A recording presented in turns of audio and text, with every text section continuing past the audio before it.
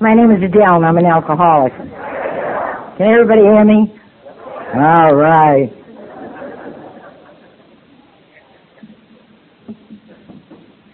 First of all, I want to really and truly, from the bottom of my heart, I know what it is to be on committees.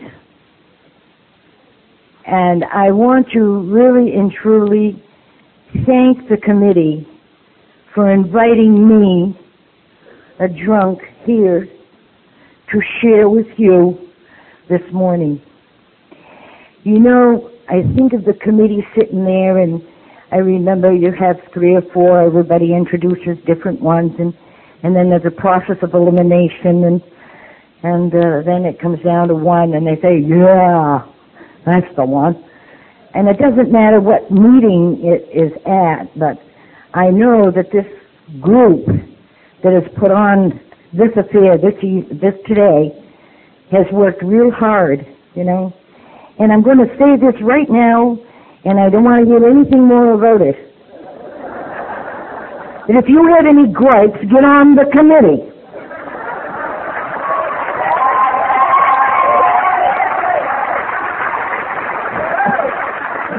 You see, because right now I can't find any gripes, you know. I'm living high off the hog today, I'll tell you.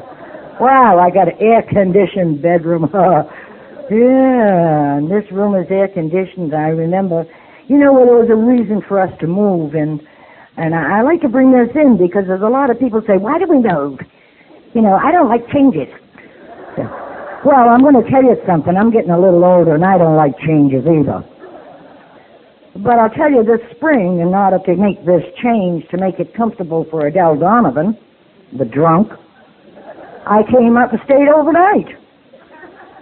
And I said, hey, I kind of like this place. Now, I don't care where I am, and it wouldn't have made any difference if we'd have gone back to Farmington, and you know, as well as I do, me being me, I'd be right there. Because the whole reason for this get-together is the fellowship of Alcoholics Anonymous, and I think sometimes some of us forget that. Well, I had to park my car 4 blocks away.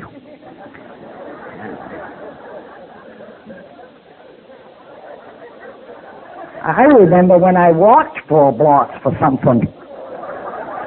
Not just booze either. Oh, shouldn't have said that. This is, I shouldn't have said that. This is Sunday morning, right? But sometimes Sunday morning I didn't even know where I was, you know. And I doubt that you did either. Because, you see, we're sitting here and we're all a bunch of drunks and we're all alike. Some were on white carpets. Oh, I think that's wonderful. And I was on everybody's carpet. But, you know, and anybody's bruised. But I really want to express this, and I want to thank this committee for inviting me here. And I want to thank them for the little basket that was in my room. And I went in that room Friday night, and there was a little basket of fruit, and I said, some cheese. And I said, somebody's been in here.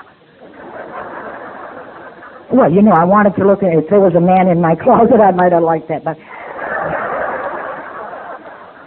and they also said, you know, there was 2 red bands on my slip when I came in, and they said, somebody's going to be in the room with you. And they said, but we have no name. And I said, oh, that's okay. You know, that's okay. But I said, if it might be another girl that's on the convention, and they'll give you the name later. Well, we'll find out. I said, if it's a man, keep your mouth shut. Now, I'm not dying for a man, you know. No way. I ain't taking care of nobody.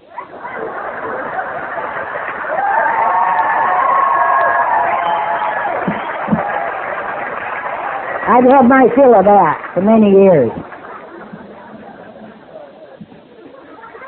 You guys are like a pad. Go look somewhere else. I suppose if it's God's will.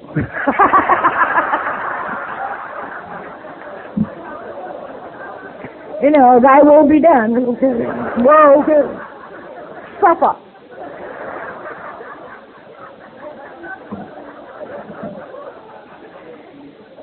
this is a privilege to be here. And, you know, when Paul called me, and I don't even know whether I said it or not, and maybe I didn't, maybe I did, and I don't remember too good on many things. There's one thing I do remember is how I got drunk and how I got into this program, and I'm going to share that with you when the time comes. But, you know, when he called me, I almost said, or I think I said, I'm not sure, he'd have to verify that, and he don't know anything, so he wouldn't be able to say anything anyway, because he keeps telling us he don't know anything. I almost said, you know, I've done this before. And then I believe, I don't think I did say it, because, you know, when the telephone rings, as far as I'm concerned, it's God calling. And whatever's on the other side of that line, and whatever's the message on the other side of that line, I better accept it. I didn't come into this program and say no. You know, I didn't know how to say no when I come into this program. It was, oh yeah, yeah, oh yeah. Oh, I'll be glad to do that for you. Hate the son of a gun for doing it, but I'll do it for you. You know, so when I come into this program, I don't believe I did say it, but I had it right. I've spoken at the roundup before, then I didn't say anything. Because I'll tell you how that happened. I was at the Portland group, and there was a meeting, and someone asked me to speak. The chairperson said, Del, would you like to say a few words? And I said, yeah, how long have we got? And I spoke. And then the following week, we had a new chairperson. And the chairperson said to me, Del, I'd like to have you say a few words for me. And I said, well, I spoke last week on Sunday night on my home group at that time. And he said, yeah, but I wasn't here. You don't have to think about that. You think about that. That was his choice. They told us that we have choices in this program. And it was his choice. So I said, I'm sorry. Yes, I will say a few words. And I remembered that. So I try not to refuse, because maybe somebody else hasn't heard me. And we have a lot of people in here that are newcomers. And I mustn't forget that. I'm going to talk to you today. I'm going to share myself with you for the newcomers. The old-timers too, but the newcomers.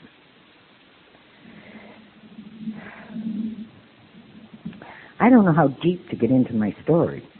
But, you know, I'm a step girl, and I'm working now in the big book, and I think it's absolutely wonderful. God put me in Skowhegan. I moved from Portland. I lived in Portland for 47 years, and I moved a year ago, last May, to Skowhegan with my choice of move. Sold my business, my ceramics, and I chose to move to Skowhegan to be on my son's land. I bought a new mobile home, and I am very comfortable, and I love it there. But I am by myself. I do my own thing. I don't live in with family, and I love them dearly. This is a miracle. What I'm doing today is a miracle. Not only with my sobriety, but it's a miracle that I'm with my son. And this change has been a big, big change with me. As a matter of fact, I joined a meeting, and it was a meeting, and we made it into a group because I was floundering. I didn't have a group, and I was always used to being in a group. The Portland group was my group. I hated them sometimes, you know. They wouldn't do what I wanted them to do, and I balked, and I didn't like them, and I was going to quit them. I'm quitting them. And so for 2 months, I quit them. I wanted my way, and they weren't going to give it to me. And those old-timers, I'm telling you, there were really something. And we heard some stories last night about old-timers. And, you know, the program, I'm going to have to say it. I don't like to, but it was different. You did as you were told. You didn't fool around. I would go to the meeting, and I'd be having my heart was up in here, and I wanted to cry, and it'd say, don't cry. Well, you know, when somebody tells you not to cry and it's up here, you want to really cry. You know. They told me to sit down and shut up. Now, they didn't get up here at the microphone and tell me. Yes, they did. But yes, they did. But, you know, it was like I could hear what they were saying, and I was very dense, and I was a very sick girl. But they would say, sit down and shut up, and maybe you can get some of this program. And, you know, I was sitting right there. They put me down front. I was all by myself. And there was only about 7 to 14 people there, and they were all men. Now, I wasn't afraid of men. No way. I was not afraid of men. I was not afraid of women either. I was just afraid of a gal. When I come into this program, broken, sad, full of resentment, full of anger, you know, we forget. We like to complain about this and that and the other thing, but we forget. We came in here many. I didn't come in here broke. I was lucky. I had a husband. I didn't lose my house. I didn't lose my car. I lost my dignity. I lost my faith. I lost hope. But you see, we forget. And I'm up here to remind you that you're not to forget. This is Alcoholics Anonymous, and you have been given a chance to live. Why complain?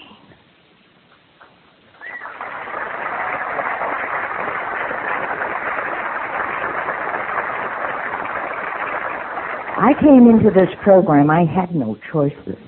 I knew nothing about a program being formed. I knew nothing of that.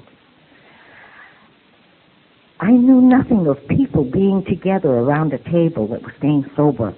I didn't know what Alcoholics Anonymous meant. As a matter of fact, I didn't really know what an alcoholic was. Now, I like to call myself a drunk, because 9 times out of 10, you all know you got drunk. But you didn't get alcoholic. You know, and I couldn't understand that. My head was so thick, you know. I was told once I had scrambled eggs between my ears, and I didn't like that person. No way. They don't know who they're talking to.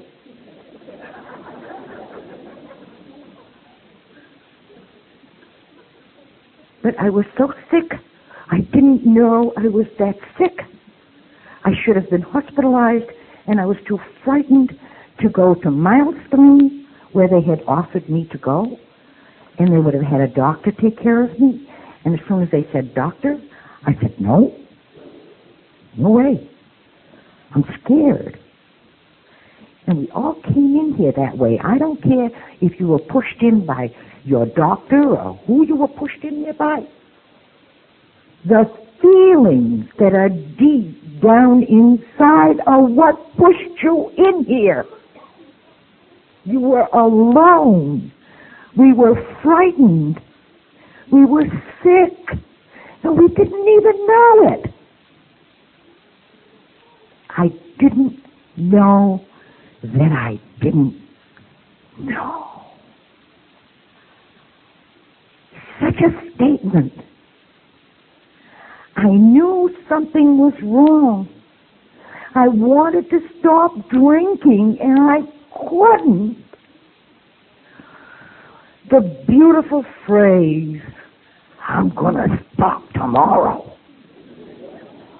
I'm not going to drink tomorrow. Jack wants me to go to the First National, and I ain't going to drink. You know, Jack was always telling me what to do. That was my husband, by the way. I hated him with a passion. I'd have killed him, but I might have had to go to jail. It was his fault. Now, if I could get rid of him, I'd be all right. How many of us have said that? I'm glad to see you putting your hands up. You know, I 12-stepped a girl. I'm going to go off it a little bit. I 12-stepped a girl a long time ago. Been in here a long time. I've been awful busy. And you know, they called me up, and I was always on that line service, and I was everywhere. And they called me up, and they said, I would just say Gertrude, I don't even remember her name, God bless her. I don't know where she is even. But they said she's in jail. I said, really? They said, they asked if you would come down to see her. You're her sponsor. I said, I am? Well, I had been playing around and working around with her, and I went down. But before she went to jail, I can't stay sober because my husband drinks. Oh, he does? I said, so's mine. But I'm staying sober. Well, she said, if I didn't have him, that'd be all right. And many of my girls have heard this story before, but they're going to hear it again. Because I went down to jail and, her husband died. Her husband really died about a year. I didn't know that. So I went down to the jail and I saw her and I said, how are you doing? She said, Jim died. No kidding. He did? Yeah. I said, what the hell are you in here for? She said, because I've been drinking. I said, you told me if he died you'd stop drinking. See you later. Nothing I can do. I ain't gonna die for it. No way. I'm too busy 12-stepping all over the city of Portland. I said, when you get out of here, call me up and we'll go to the meetings, yeah? But you see, she said, if he died, I could stop drinking. I said the same thing. If he got out of my life, I'd stop drinking. I couldn't stop drinking. I'm an alcoholic. And I have a disease. Oh, I got a disease called alcoholism. Isn't that great? I'm a drunk. And if I pick up a drink, I'm going to get drunk. And I believe everything that's said in the big book, and I go along with it, and I've listened to it for many, many years. But I do know that I'm the drunk, and I must remember that I can't even pick up a thimbleful of whiskey because it'll send me off. And who knows when I would ever come back. You don't know. I don't know. The God of my understanding would know. I may never get a chance to be sober and to enjoy this life that I'm living.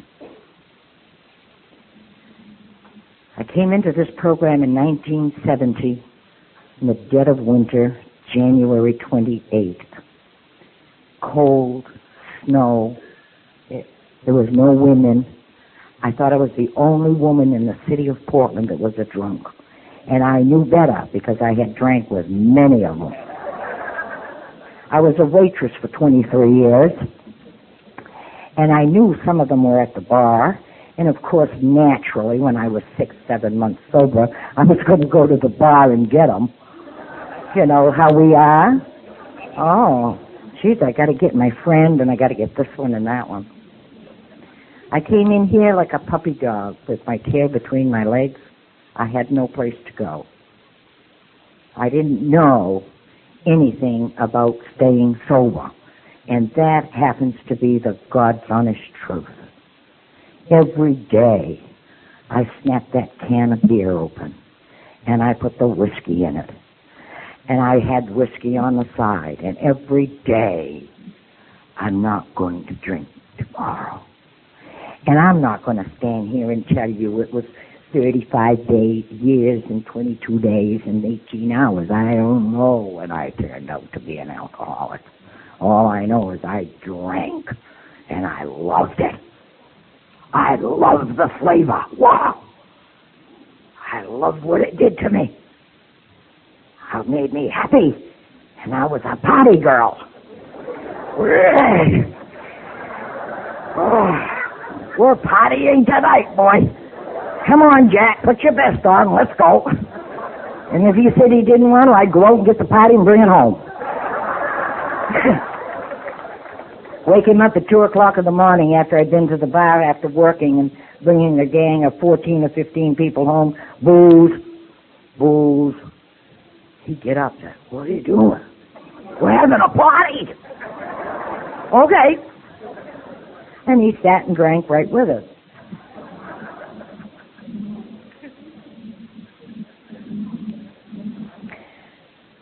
He and I drank together for a good many years.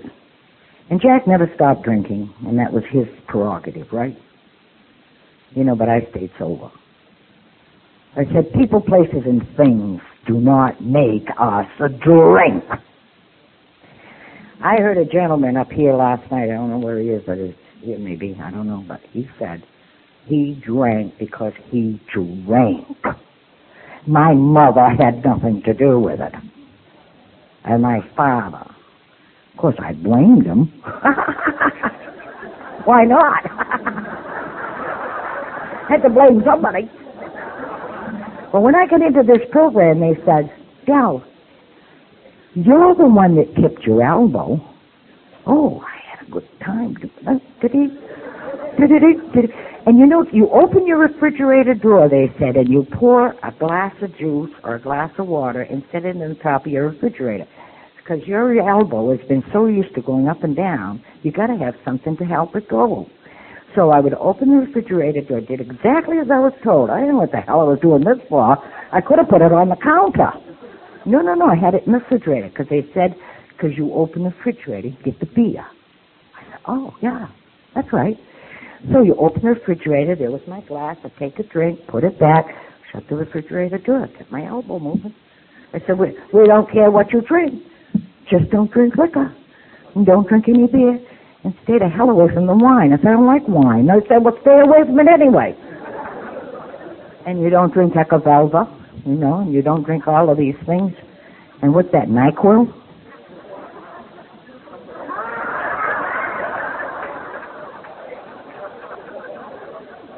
I always had a cold.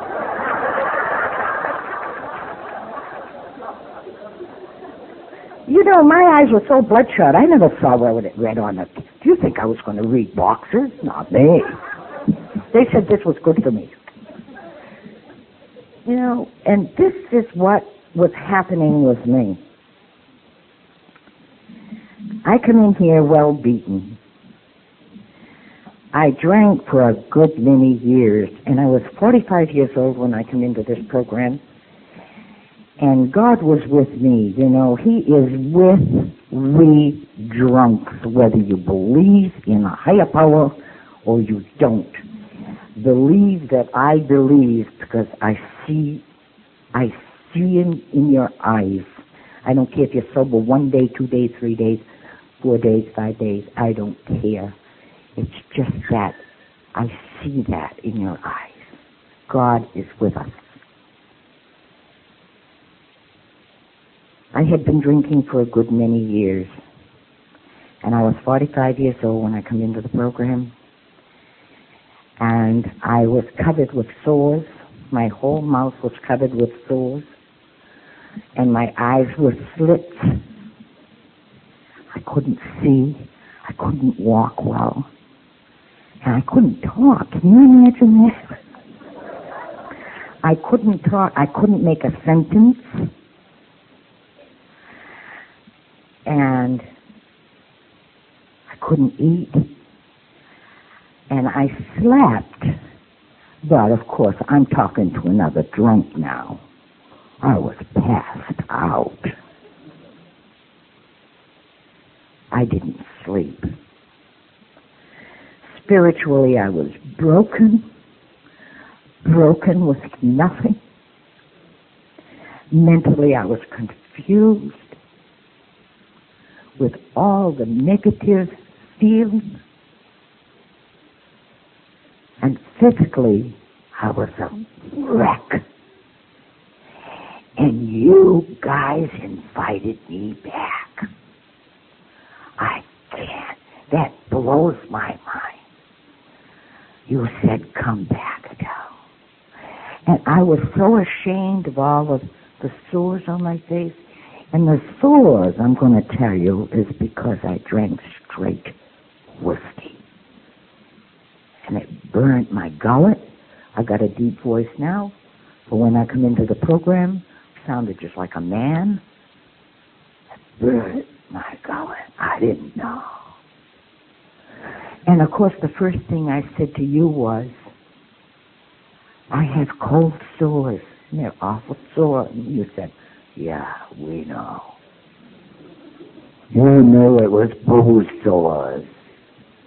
And I couldn't smile. And you know when you have a cold in the wintertime and you've got a sore and you go to smile and it cracks and you go, oh. You put some salve on it just to keep it, I was putting salve on it, keep it smooth, you know. you knew. I wasn't fooling the drunk that was standing in front of me. So if you think you're going to fool me, you ain't. I've been there. That's a drunk talking to another drunk. And they said, we no doubt. You keep coming back. And there's that forever pat on the shoulder. You're doing a good job. What the hell was I doing? I was like this. I'm doing a good job, yeah. Should have been hospitalized. My sponsor, whose name was Cookie, and he's dead today, and a lot of the people way back there are dead today, took me to my first meeting. He came and saw me on a Friday morning, and he says, I'm going to take you to your first meeting Sunday night. Do you think you can not drink until Sunday night? And I said, I'll do anything. He said, I'll come and pick you up, and I'll take you to your meeting. There's a meeting at Cape Elizabeth tonight, but I don't want to take you there because the first meeting that you go to, you'll get an impression of that meeting, and you feel like you want to be there. And he says, you'll be a member of the Portland group because you live in Portland. And I said, it's okay with me. He said, do you think you can go to meetings? I said, yeah. I never said, how many am I going to go to?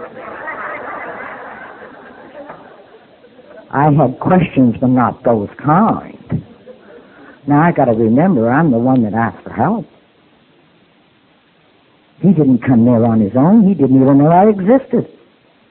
Until he got the telephone call that a girl by the name of Adele Donovan on Park Avenue was sick as a dog. Needed some help. So he came back Friday noon, and I was like this. And, if you haven't been like this, I'm going to invite you to drink, and you will be, You say, oh, that didn't happen to me, oh, yeah? Well, you go out and drink, and it will. My promises. I'll write them all down. They're not in the big book either. So he took me to my first meeting, and there was about 8 men there.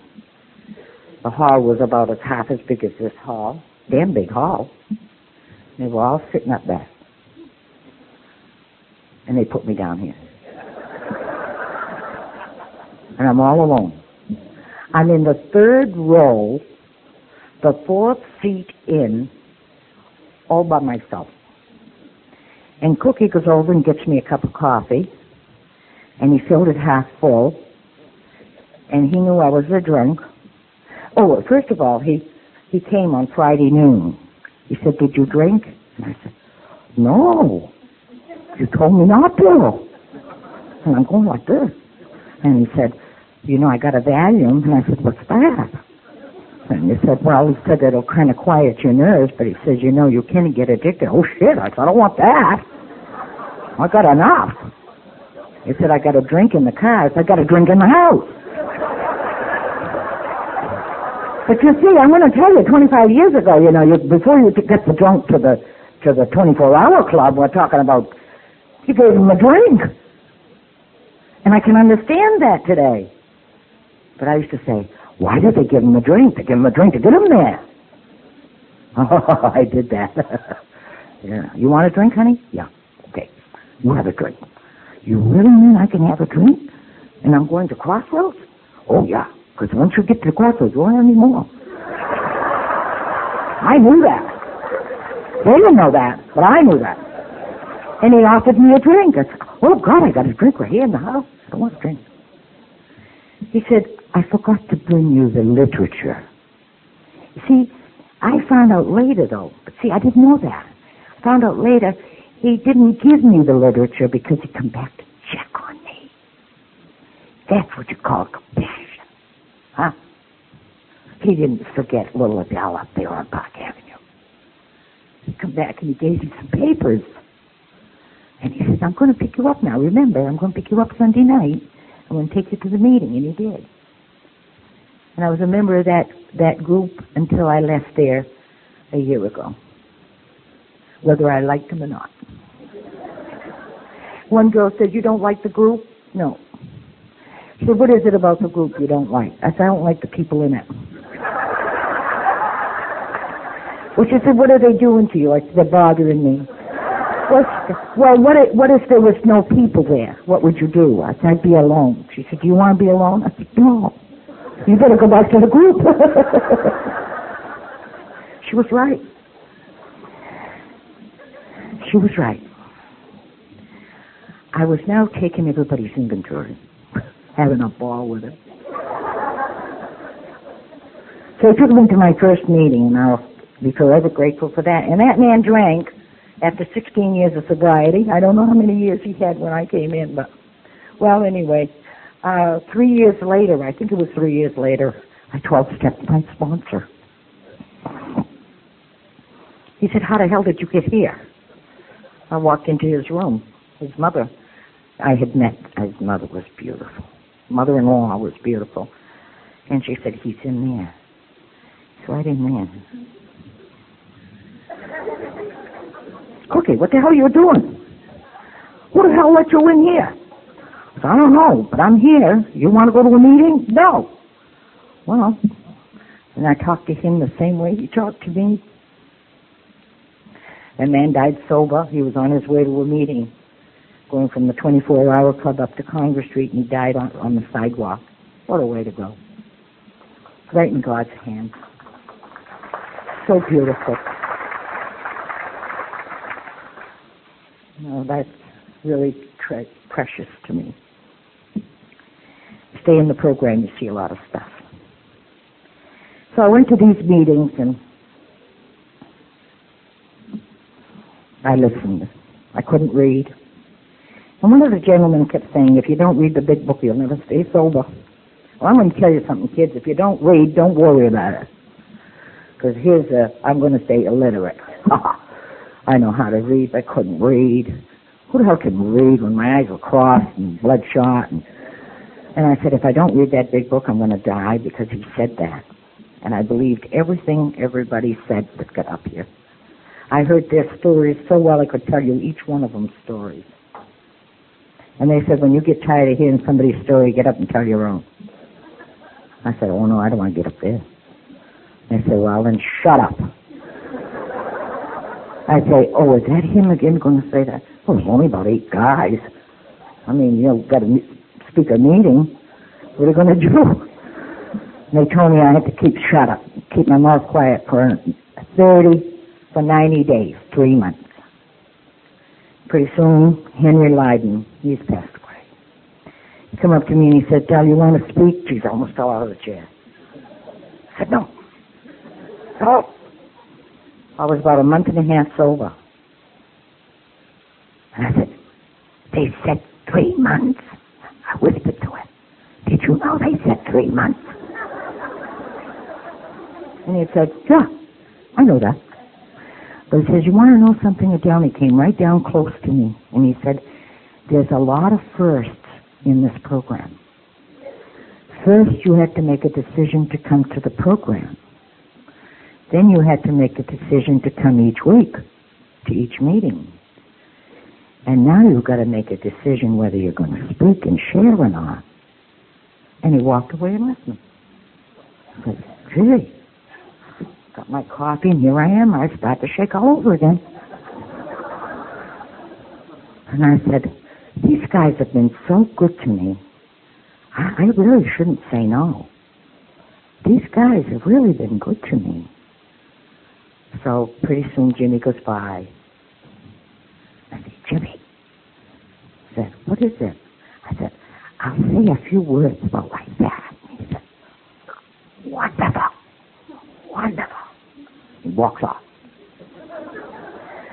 I got up and I said, my name is Adele and I'm an alcoholic and I'm very nervous and I drank for so long and I don't know. I guess I better sit down. I did it. They were sorry for that.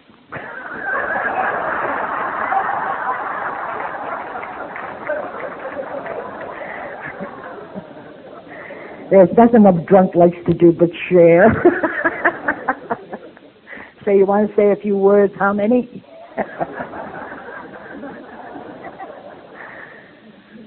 And you know, there's a woman that was in this program that came in. They came in during the month of March, I think, February. I think everybody got cleaned out of snow, and I was going to the meetings in a truck and didn't have any. Well, I was also a contractor, you know, you guys. I was a contractor, drove truck, and I plowed snow. You think that's funny? I could have killed him for teaching me to do that. I mowed gardens, mowed lawns, and did all of these things, you know. I almost put a truck up for sale, but I didn't dare to. But I'll tell you one thing I did do. I put the snowblower up for sale. For 3 years, drunk as could be, I plowed snow. With a snowblower up on the Western Promenade. I said, these sons of guns are going to get out and shovel their own damn snow. I'm sick and tired of doing it. Because I was drunk. I had men working for me. I was sitting in the banking. I was drunk. Drank the night before, you know it doesn't go off here. So I took the lawnmowers in the summertime and I put them up for sale. I told Dexter I want to sell those lawnmowers. It was summertime. You can't do that. You know that. And the jaw was great big. He put a on the tire there. What do you put on in the wintertime? Chain. Put a chain on it. Well, because it wasn't, I had to work it so hard to put a chain on it. Whoa, what pretty good. Put him up and sold him.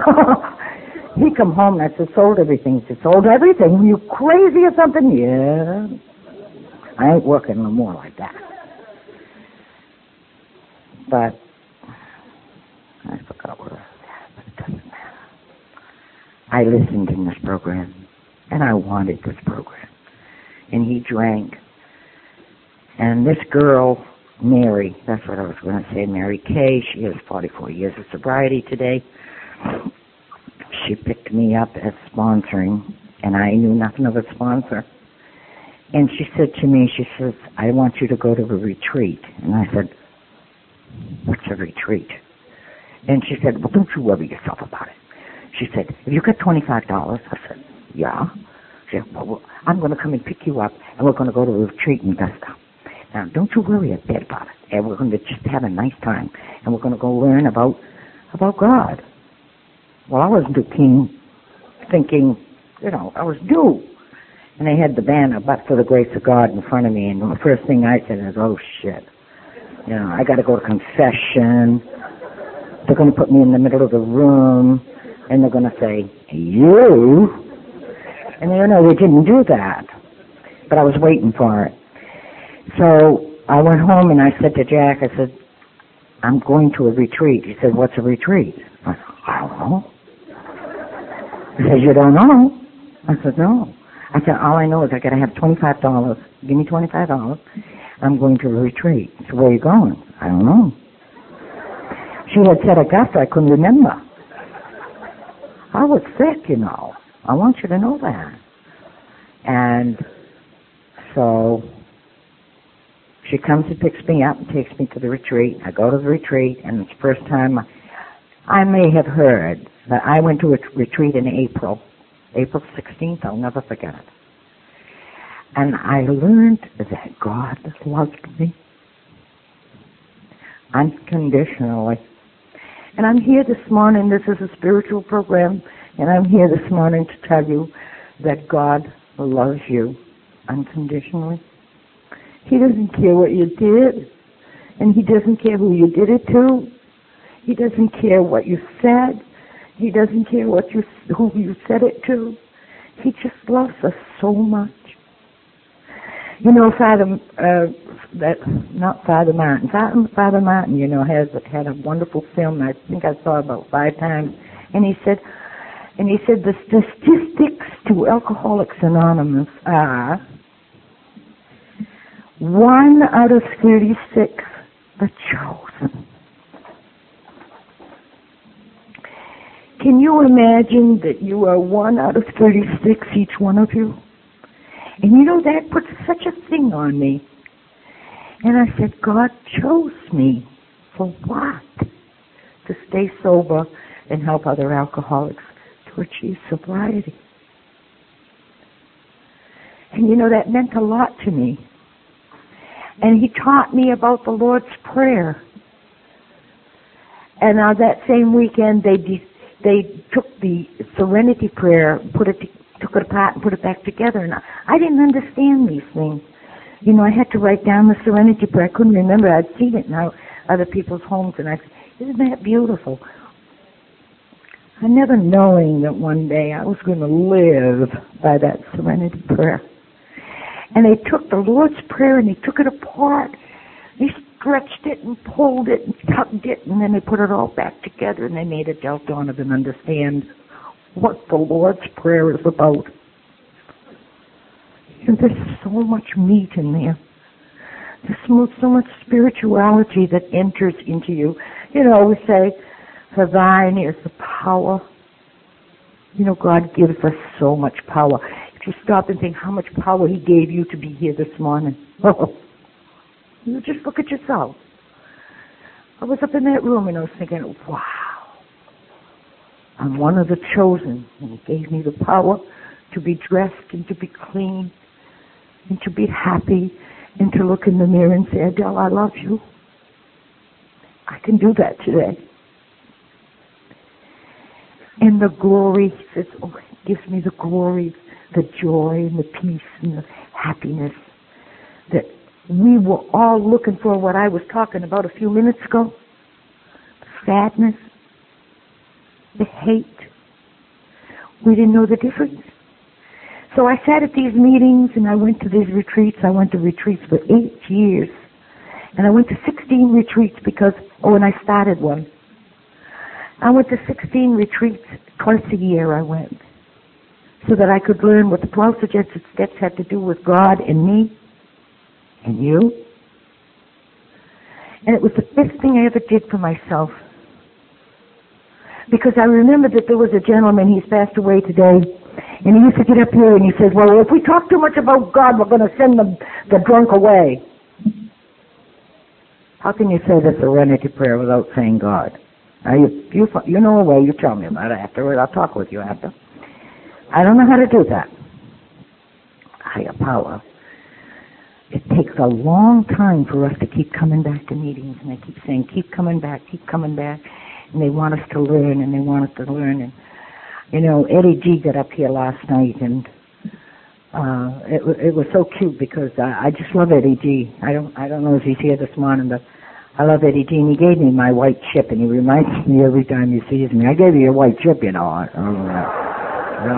know. Yeah. He says, sign your name right here. He says, what's your name? And what's your middle name? And I said, Blanche. He said, well, you can put Blanche right here because this is an anonymous program. I don't know what the hell that word was. It didn't make no difference to me. I said, well, everybody in Portland knows I'm a drunk. So I wrote, Adele Blanche Chase Donovan right across the book. And he gave me my white chip, and I'll be so ever grateful. And he told me that if I drank, I had to break it. Oh, God, don't tell a drunk that he's got to break something. You know, and I didn't have a pocket like you guys do, but it was on my counter. And he said, if you have a drink, you break it and you bring it back. Can you imagine bringing a broken chip back to the group? No way. I needed a drink, but I ain't going to drink because I got to break the chip. And dummy me and dummy him, I brought my white chip back. He didn't tell me to keep it. I gave it back to him, and he gave me the red one, and he did that all the way through, so I never did get my chip. The silver one, you know, I kept that one. And the gold one, I kept that one. And my ear chip.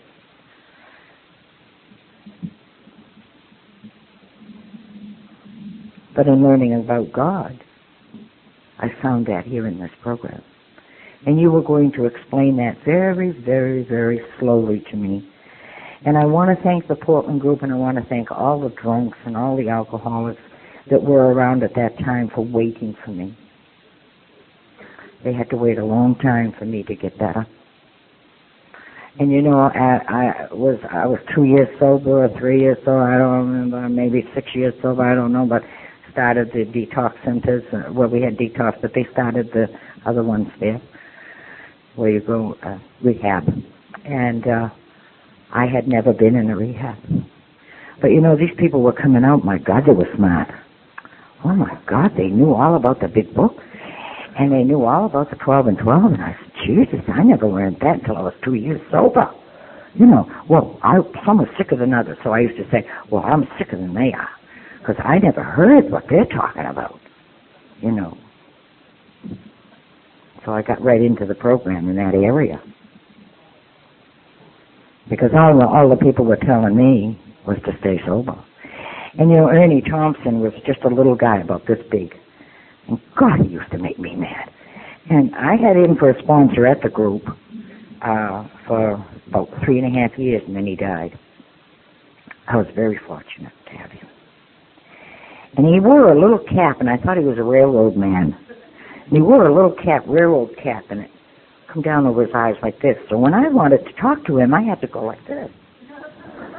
Because I couldn't see his eyes, And if I wanted to talk to somebody, I want to see your eyes. I don't want your hair hanging down here, I might say, well, hey, get a bobby pin and get your hair out of your eyes. I got to see your eyes. So, and he threw zingers. And God, I couldn't even see what his expression was. And I'll never forget when I picked up my blue chip. My 3 months. It's great. My 3 months chip. Well, we had it for blue then. And I said, Ernie, did you see my chip? Of course, I thought he'd never seen one before. 3 months of sobriety. And you know what he said to me? Kill him. He said, 3 months of sobriety. Hell, he said. You're just dry. Well, wasn't I teed off? What did he mean I was just dry? I had never heard of that before. I'm sober. He said, well, we don't pass blue ribbons out around here. I ain't speaking to him ever again in my life. He doesn't know that he's talking to Mrs. Donovan. He didn't give a who I was. You're a drunk. That's all you are, is a drunk around here.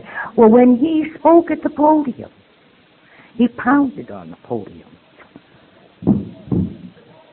The door swings both ways. Just be sure it doesn't kick you in the ass on the way in or on the way out.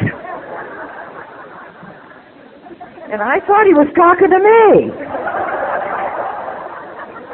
And then Eddie D would get up. You gotta get honest with yourself. It's sober. And if you're not honest with yourself, you won't stay sober.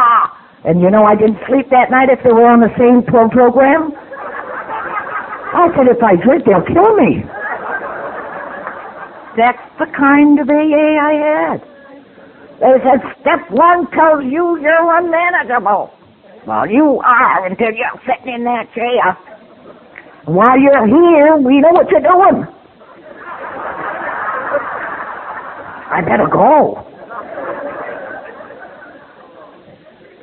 That's the kind of sobriety I was getting. So when I went to the retreat and they started to talk about God being love, I said, wow, this is pretty good. I like this, and nobody was pounding on the podium.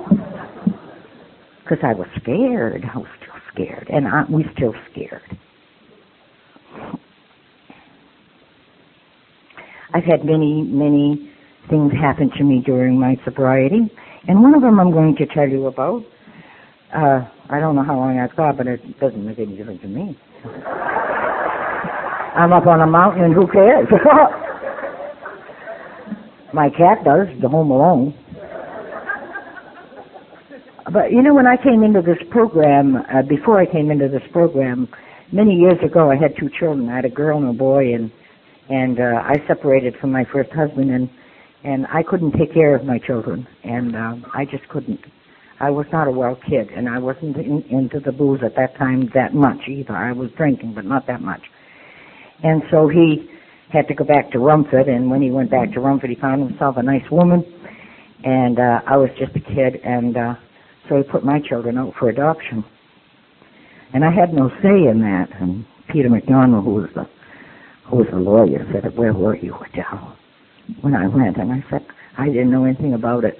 A girlfriend of mine come back from Rumford and said, "Did you know your children were adopted?" And I almost flipped out. And anyway, they went into 2 different homes, and I'm not here to get any pity. It's okay. It was the way it was supposed to be. I married Jack, and he had children, and I took his children right in, just right to my bosom. They were just my little children. And their ages were near the same. So I had a life with some little children. I said, if I can be good to these little children, somebody's going to be good to mine. And they were both in separate homes, and about 35 years ago, my son found me. And we talk about miracles in this program, you know. I was drinking then. I'm only sober 25 years. And he had a family started, 2 children, and a beautiful wife. And I got to know them. And there was a lot of dissension in the family, and I didn't see them too much because Jack wasn't that interested, you know. He was interested. I'm going to say it, and I've told him before, you're a very selfish man because I gave to the children, but you don't care to give to my Rex. And you know, he couldn't say anything to that, but that was okay. So after he died, I said, well, Abby, you're gone now. You ain't got nothing to say. I'm going up to see Rex. And up the Skowhegan I went. And I went up to see my son. And it was all supposed to be. And that's why I'm living in Skowhegan. Now, if we don't believe in a higher power, that I was drinking at that time and it got worse and worse and worse. You know, that whole thing was all set up for me. You know, God had that in His plan, and if you think you're having a hard time, you're not. You just think God has that in my plan. He has something better for me. I always said, I will never close the door. My kids will always be able to come and knock on the door, and I'll be there. My daughter, I met my daughter. She doesn't want to have anything to do with me, and it's okay. You know, I got over that.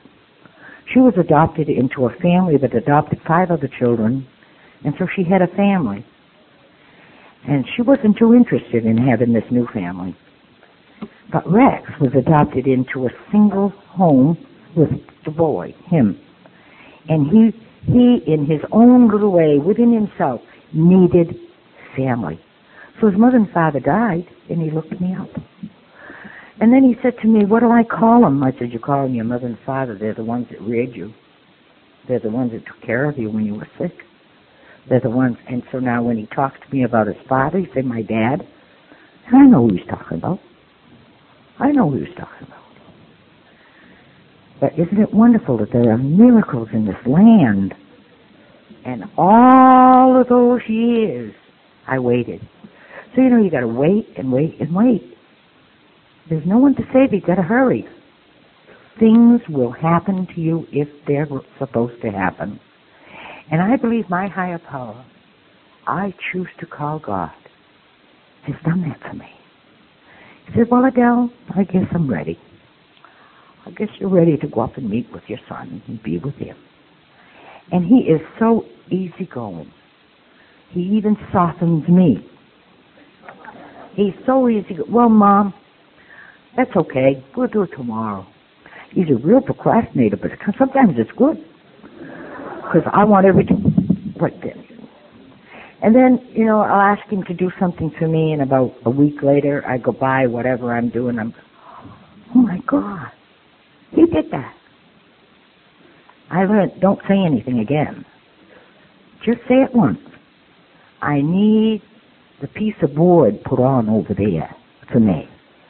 And don't say it again. And about a week later, you go by, the piece of board's there. Say, wow, I thought he forgot. He didn't forget. He remembers his mom. He's as happy as a clam in batter. He loves his mom. You know, he loves my program. He doesn't know anything about it. But he loves my program. He says, you're beautiful. I just love you, Mom. I've been waiting for years to hear that. If you don't think there's a higher power, believe that I believe. When I sat on the edge of my bed, 1970, and I was desperate, I didn't want to drink anymore. I put my feet on the edge of the bed and I was shaking. And you know yourself that I was having the tremors. I didn't know what was the matter with me. I was just trembling from head to toe. And I had never done that before. And I know why today, and you know why. I'm talking to a drunk. Because I took a drink. And it soothed me. It quieted me right there. Oh, isn't that nice? Another good 2 hours. Then I need another one. And then good for an hour. I put my feet on the edge of the bed, and I was from here to Paul, and I needed to go to the bathroom, and I couldn't get up. My legs weren't jiving. They just weren't there. And you know, it was in the middle of the night, or I didn't know what, but it was in the dark. And I didn't know if it was night or day or what, but it was winter time.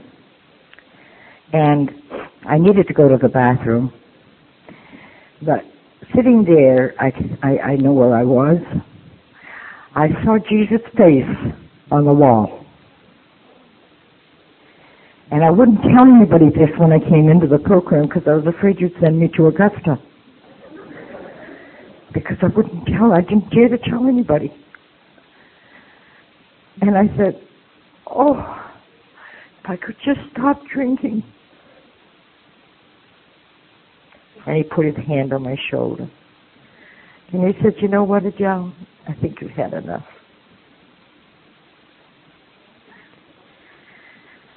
You know Dr. Bob and Bill W. Many years ago, you know the dates, I don't know any of that stuff. It's in the big book somewhere, I don't know. Oh, you just went to a convention, that's right. But that wasn't made 60 years ago. It was after Bill was sober for a while. The 12 steps were made. And I really believe that Dr. Bob and Bill W. got together and they said, you know, there's a girl by the name of Adele Donovan that's going to come into this program in 1970. We got to have something put together for her because, boy, is she stupid. She's a stupid drunk.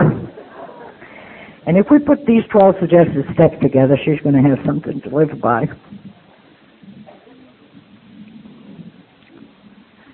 And I believe that morning that God put his hand on my shoulder and he said, I got a program from you, Adele, only if you want it.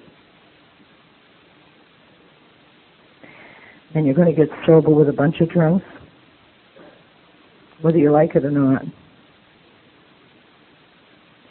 And they're going to teach you to stay sober. So you go there. And that was my answer. And when Cookie came, I really feel that I took step one. I knew nothing about your steps. I knew nothing about anything. And step one told me, they said, we as a group are powerless over alcohol. And then that if we drink, our lives are unmanageable. And I could understand that, but I never knew that. And you know, I had to come to Alcoholics Anonymous to have you teach me how to stay sober one day at a time. And then you went on a little bit further and you said, came to believe in a power greater than ourselves could restore us to sanity. Step one is nothing but insanity. It's so in depth with anger, frustration, and hate. We had to have step two to get God to get us out of there. I don't want to be insane today. I'm not insane. I'm very sane today. I know what I'm doing. I'm not ashamed of what happened yesterday. And I have forgiven myself for what happened while I was drinking. But as of yesterday, I've done nothing to no one. I've hurt no one. I haven't been mean. I haven't brought up the past only to share. So I am not insane today. And this is what I was looking for. And wasn't I pleased that they said, made a decision to turn your life, your will and your life over to the care of God as we understand Him, or as you understand Him.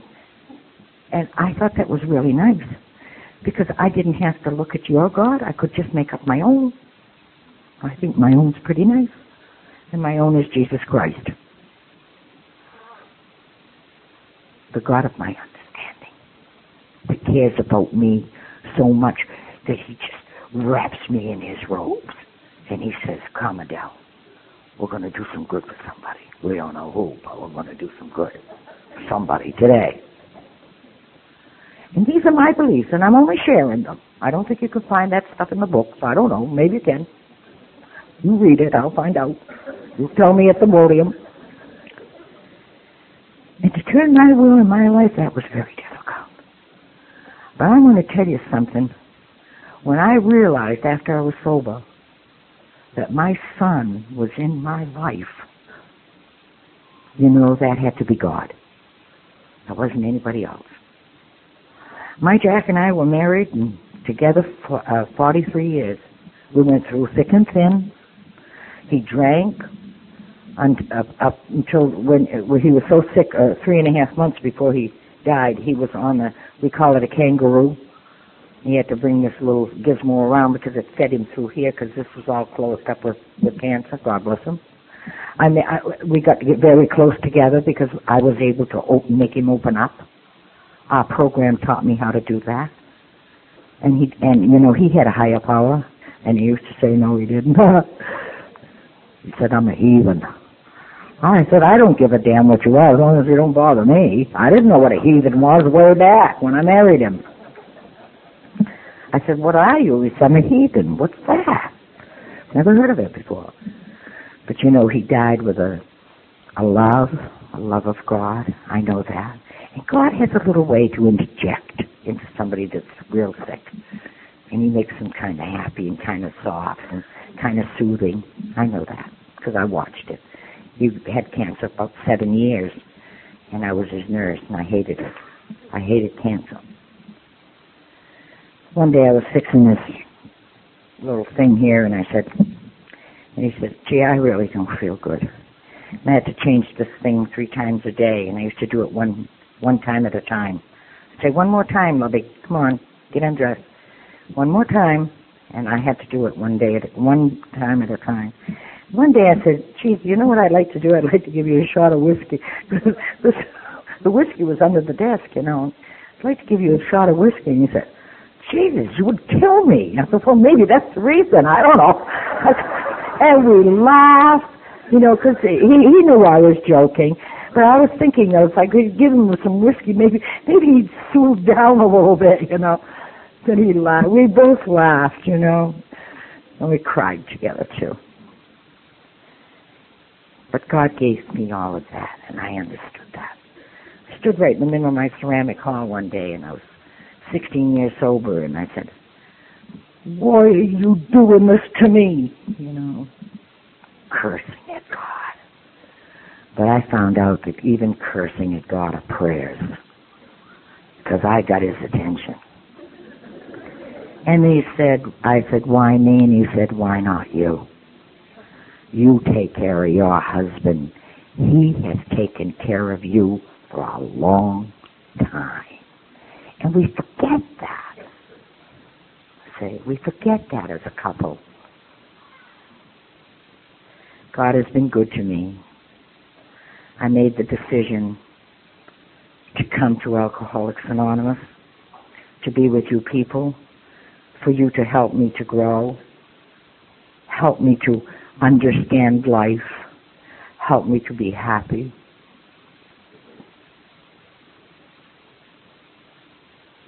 Help me to be free of alcohol, free of indecisions, free of hate, free of resentments. I haven't got time today. And someday it will come when you will say, people, places, and things cannot get into my life today because I don't have time. I'm too busy doing what's current, right here and now, what I'm supposed to do. And you know God loves me. And you know He loves you. He wouldn't have put us all together had there not been a reason. I came up here on the mountain to be with a fellowship, to listen and learn, to share and appreciate my fellow man. I didn't do anything for all of this. It was all given to me by my higher power and you. The same as when a new girl or a new man comes through the door, I must be prepared to pass my telephone number to do what I'm supposed to do because somebody did it for me. We can laugh and we can joke and we can have fun, but you know, I'm very, very serious when it comes down to this program. It's a cause of life and death that's leading it for me. I'm going to close, and I want to thank my higher power for being so good to me and making me healthy. And I just turned 70. And I told you that when, oh no, I don't. You know, I told you that I was 45 years old when I come into this program, and I used to say, and I look 65. Well, I got to change that now, because I don't know how to change it, but when I came into the program, I looked 105. You know, because I look better now than when I came into the program. And I have pictures to show that, you know, with the big bags down under your eyes. And God has given me a bill of health that my doctor gets tired of looking at me. Go home, Adele, you're okay. Thanks. Nothing's wrong. God has given me my health. He's given me my son. He's given me sobriety. He's given me my friends. I never used to have any friends. He's given me you to be with. He's given me this beautiful mountain to be on. I accept anything I have to go to as long as I could be with my friends. And the most wonderful thing that I know, and that Jack knows, because they ride with me all the time. Come on, God and Jack, we're going. I hit the other seat. They know that they gave me sobriety. The most important thing of my life. This drunk that couldn't talk, couldn't eat, couldn't sleep, could hardly walk. They gave me a life beyond everything. And I want to thank you for being my friends. I want to thank you for that love and that understanding that you have for me and that I try to have for you. I have many miracles in my life, and it's all my higher power who has been doing this.